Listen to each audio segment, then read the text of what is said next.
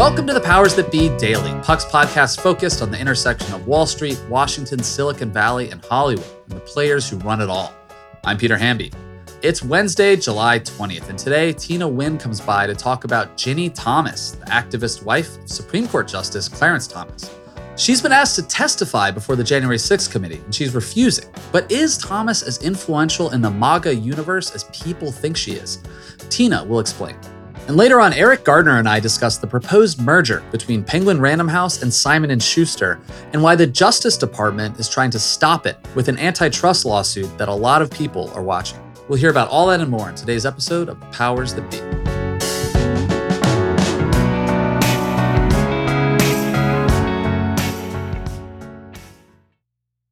Quick math. The less your business spends on operations, on multiple systems, on delivering your product or service, the more margin you have and the more money you keep.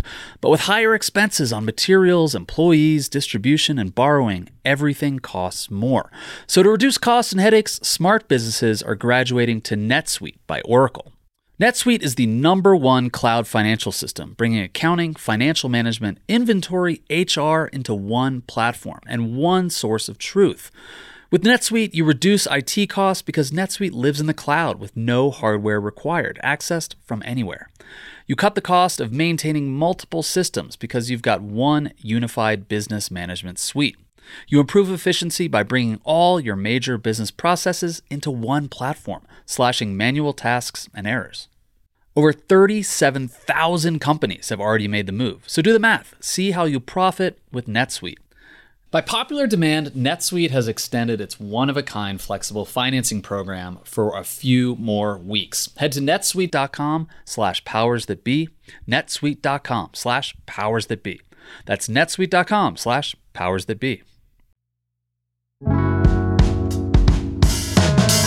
Hey everybody, happy Wednesday. I am joined today by Tina Nguyen, who wrote a very illuminating, somewhat counterintuitive piece, which I say in a good way, about Ginni Thomas, the wife of Clarence Thomas, Supreme Court Justice, and her role around January 6th and her perhaps relationship with her husband and whether that played into anything. Anyway, Tina, how are you? I'm excellent. Life's good. Life's pretty good. Just set the table real quick. Ginni Thomas has been all over the news for, I feel like a little over a year now. Her name just sort of burst into view a lot more in recent months. Why is that? So it's a combination of a couple of things. One, she's the wife of Clarence Thomas. Two, she was kind of involved in all of the activity that led to the insurrection. And when you take those two things and put them together, it paints, on the surface, a really bad picture. Mark Meadows' text messages got released to the public after all of the subpoenas were issued. And in them, she is frequently texting Mark Meadows, asking him to look at the Kraken lawsuits and demanding that he release the Kraken, which sounds batshit because it kind of was batshit at the time. Her name was found in these text messages. She was referring to a conspiracy theory. Everyone looked at it and went, is Ginni Thomas a violent insurrectionist who wanted to kill Mike Pence? The answer is no. Why is that? So you have to know a lot of backstory about not just Ginni Thomas, but the conservative activist world overall. Ages and ages ago, like back in the 1990s, Ginni Thomas is an up-and-coming conservative activist who is a team player, wants to make sure the Republican Party succeeds, is not just a staffer for these congressmen and senators, but she's also working for the Heritage Foundation. She does a lot of interest group lobbying in the way that a conservative activist does, which is you put together a group of people and you call yourself an activist group. And then sometimes the people are influential, but you keep getting meetings with the more influential people on a regular basis going, here's what my people want. And she put together a couple of those in her lifetime, but that's how she got prominence as an activist in a world where conservative activism is the generating force behind why the Republican Party is as effective as it is. I'll put it that way. And she happens to marry Clarence Thomas, Supreme Court Justice, super conservative, even from day one. The couple gets a status as like a conservative super couple But does that mean that what she is saying reflects Clarence Thomas's beliefs? Does that mean that Clarence Thomas is secretly believing all the same stuff that Ginny does? Not necessarily. I mean, you can look at both of them as hyper conservative people, but they both come at it independently. And if you talk to Ginny, she would vehemently say, these are my beliefs. I came to them independently. How dare you say that I believe what my husband believes just because my husband believes it? Or how dare you say that he believes what I believe because I'm the more strident one? Well, I think you also mentioned something I think is important, which is there are a lot of misunderstandings about the conservative movement, which has mutated into the MAGA movement. And one of those misunderstandings is that all of these people are sinister, brilliant actors in on a secret cabal to overturn the government. And some people are, but a lot of people, and this is true about Washington generally, people are not sitting at the cool kids table. They want to be seen as influential, powerful, in the know. And so the fact that Thomas, while she might be a true believer and might want to overturn the election and might want to, quote unquote, stop the steal, the fact that she was like just texting Mark Meadows or pressuring John Eastman, the Trump lawyer, to sort of go along with overturning the election doesn't mean that she was coordinating the whole strategy. It doesn't mean that anyone listened to her. All of that is to say, yeah, the stuff she was advocating for on Facebook privately and her organizational efforts was contrary to our democracy and bad. But it doesn't also mean that she is the Wizard of Oz behind the strings, like pulling the levers of power, which I think is what a lot of people on Twitter and people on the left might think about the conservative movement. I mean, the bottom line, going back to 2015, is Trump didn't hire the very best people. His campaign hired the leftovers, the people who showed up at CPAC every year, but were never allowed to like hang out with Mitch McConnell because he thought they were morons. Just from firsthand experience, the number of people who enter that room who actually have any sort of power, no one really has any power except for in the Republican Party, except for like 5 people. And the rest are just like kooky activists who have those guys as numbers. I was talking to another former conservative activist about this recently. The thing about the conservative movement is that it's so easy for you to have the number of someone who's powerful, and they'll always pick up your call. And even if you're saying absolute nonsense, or even if you're like a little tiny baby intern, they'll still give you the time of day. And that builds this social cohesion that makes the Republican Party so powerful. Sure, Donald Trump had all of the fucking leftovers running his campaign in 2016, but those guys had people's phone numbers. And once it became clear that Trump was actually getting somewhere, those guys could start calling in their chits, and everyone was like, well, I got to pick up this guy's phone number because now the social, I guess, investment I made in this guy ages and ages ago is now starting to pay off. Yeah, I mean, that is exactly how it works. Like, that defines also part of Washington. Having someone's phone number is currency. And not in a way where I'm going to call the White House chief of staff and hang Mike Pence.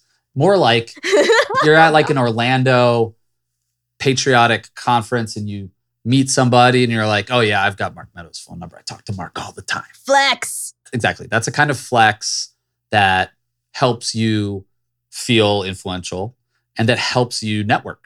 Now, I don't want to write off the fact that Ginny Thomas was spreading insane conspiracy theories and using those phone numbers to pressure very important people to do not good things. And so she has been asked to testify before the January 6th committee. She has asked the committee to clarify, why do you think I should?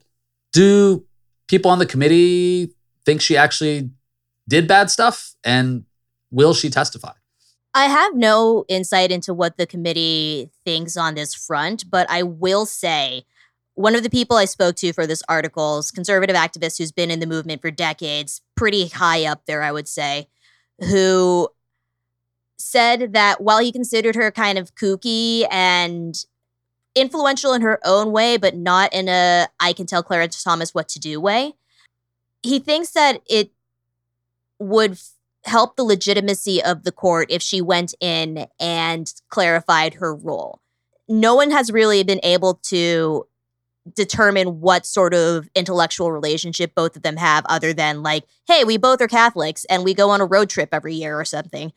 The more that the court starts issuing all of these new rulings, the more that Ginny Thomas keeps showing up in Mark Meadows' texts and advocating the way that she does, the more it does call into question the legitimacy of the court. No one's been able to get to the bottom of what that relationship's been like ever since the early 1990s, when her advocacy was actually brought up in Clarence Thomas's confirmation hearings as a point where they're like, hey, is there a conflict of interest here?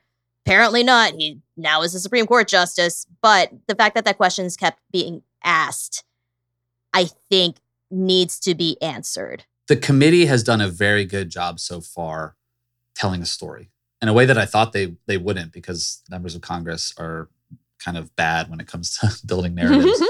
But they've really, the narrative has been good, like from the way they've structured it. You know, every hearing early on was like, okay, this is going to focus on the election itself. This will focus on how Trump denied it. This next one will focus on how they went to the Capitol. Anyway, the more they sort of pull at strings that are just a little away from the central storyline is when they risk losing their potency, because the longer it goes on, the ratings go down, people start to pay attention less. Like, they just need to show what happened on January 6th. And maybe she will be relevant to that. But, getting into questions about whether the Supreme Court itself is too political just feels adjacent, but also somewhat not to the point.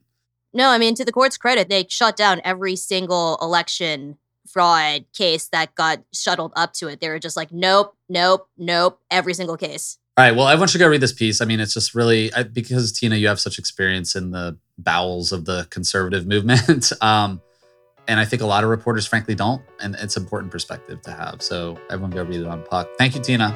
Thanks.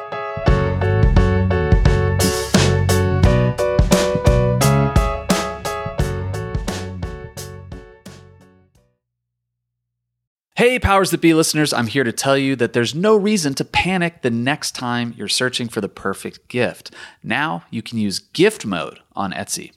Gift mode on Etsy takes the stress out of gifting so you can find the perfect item for anyone and any occasion. It's easy. Just tap or click gift mode on your Etsy app or Etsy.com. Then answer a few short questions about who you're shopping for and what they like. And gift mode instantly gives you a curated list of gift ideas based on hundreds of personas. I use Etsy all the time and have for years. I bought my brother some artwork. I bought my wife some jewelry. I even bought a rug for our living room on Etsy. I love it. But there's a lot of pressure around gifting. I usually have a hard time thinking of gift ideas for friends and family members around the holidays or birthdays in my life. And sometimes I get super stressed trying to find the perfect thing. But now with gift mode on Etsy, I can search hundreds of gifting personas and find so many incredible items. And I actually just found the perfect gift for a buddy who's just as into Cincinnati sports as I am, a hot cup of Joe Burrow mug. That's right, I found that on Etsy. It's amazing.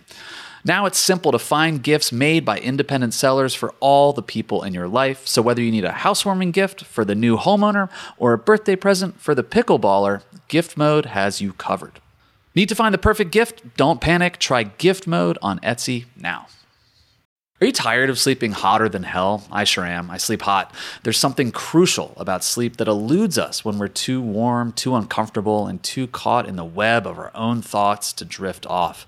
And while curiosity fuels our days, science tells us that cool sleep recharges our nights. That's where ChiliPad by Sleep Me comes in. Meet the bed cooling system that elevates the quality of human life through cool sleep. The ChiliPad bed cooling system is your new bedtime solution. I love it. It lets you customize your sleeping environment to your optimal temperature, ensuring you fall asleep, stay asleep, and wake up refreshed. ChiliPad works with your existing mattress. It's a water-based mattress topper that continuously controls your bed temperature from 55 to 115 degrees, allowing your body to rest and recover. This isn't just about escaping the heat, it's also about optimizing your sleep for better health, more energy, and improved physical and cognitive performance, which I obviously need hosting a podcast. Chili pads are designed for 1 or 2 sleepers, so if your sleep partner likes to sleep at a different temperature, or you only need it for one side of the bed, that's okay too, and we know that's crucial.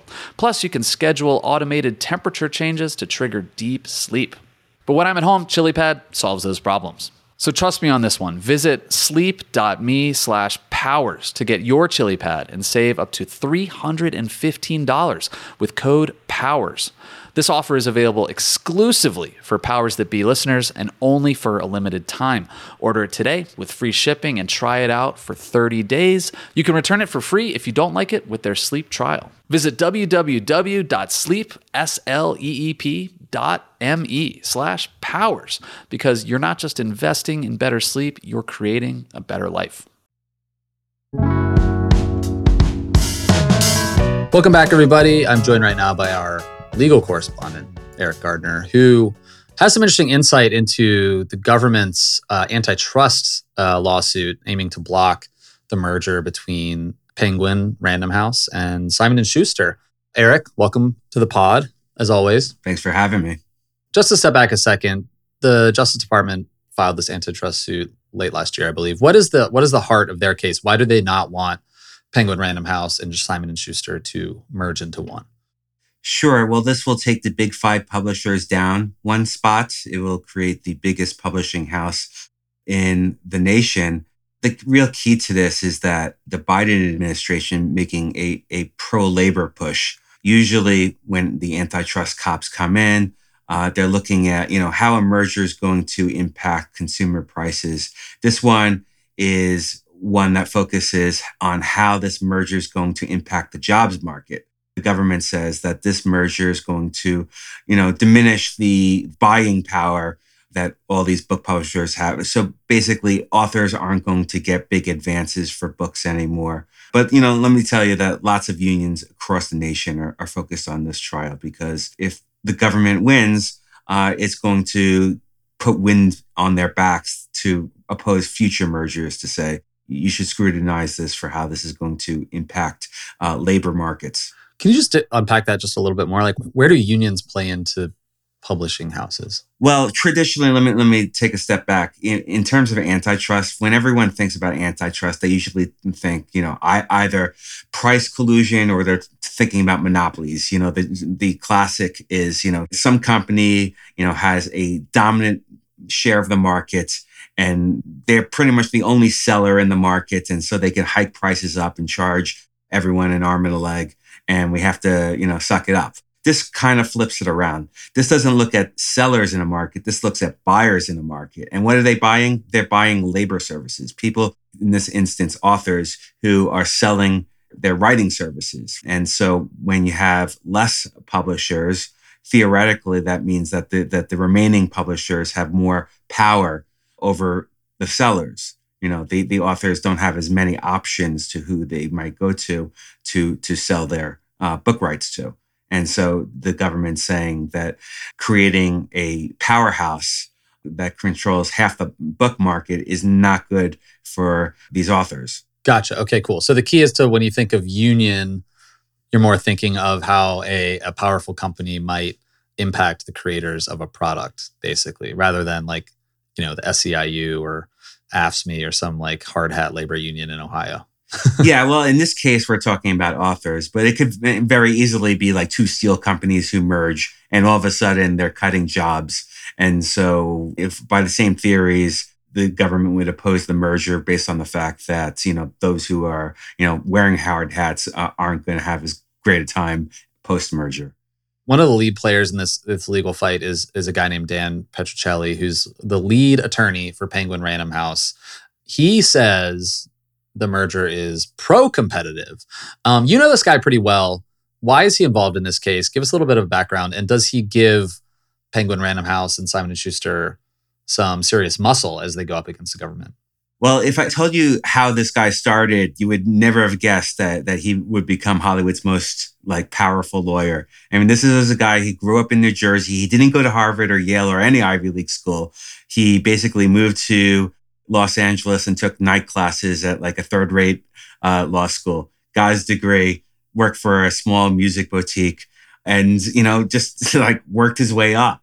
Nowadays, he is the go-to lawyer for pretty much all these big suits, the suits where there's, hundreds of millions or even billions of dollars on the line. He broke through back in the late 90s representing Fred Goldman against O.J. Simpson. Then he represented Jeffrey Skilling, the Enron CEO. A few years ago, he was the one who defended the AT&T Time Warner merger when the government tried to block it, when the Trump administration at that time said that it was anti-competitive. But he won that case. And now he's back. He's back in a different antitrust suit, this time going up against the Biden administration. I mean, what specifically is he going to argue in this case to say that this is actually helpful to creators and also consumers?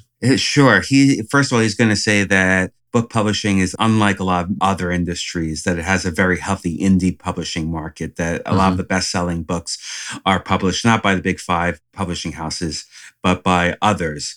And he's going to say that, literary agents can really have a lot of the power in this industry. They're the ones who basically invite publishing houses to bid for a book. And then finally, he's going to say that if you look at Random House's history, they basically aren't one company, but they're one company made up of many companies that they have imprints, and all these imprints bid against each other. And, book publishing has changed over the years, and, it's not the same as what the government contends. So that's his main arguments. And he'll have plenty of economic experts and book industry executives testifying. There's even going to be some star authors who are going to testify. I first reported that the government plans to call Stephen King to the witness stand. It's before a judge who has just been nominated to the appellate circuit by Joe Biden. And you got to think that because she was nominated by a Democrat, that she might be pro-labor. I don't know what the outcome is going to be, but it'll certainly be one to watch. All right, Eric. Thank you for, once again, telling me something I didn't know, but is also very interesting. Appreciate it, man. My pleasure. Anytime.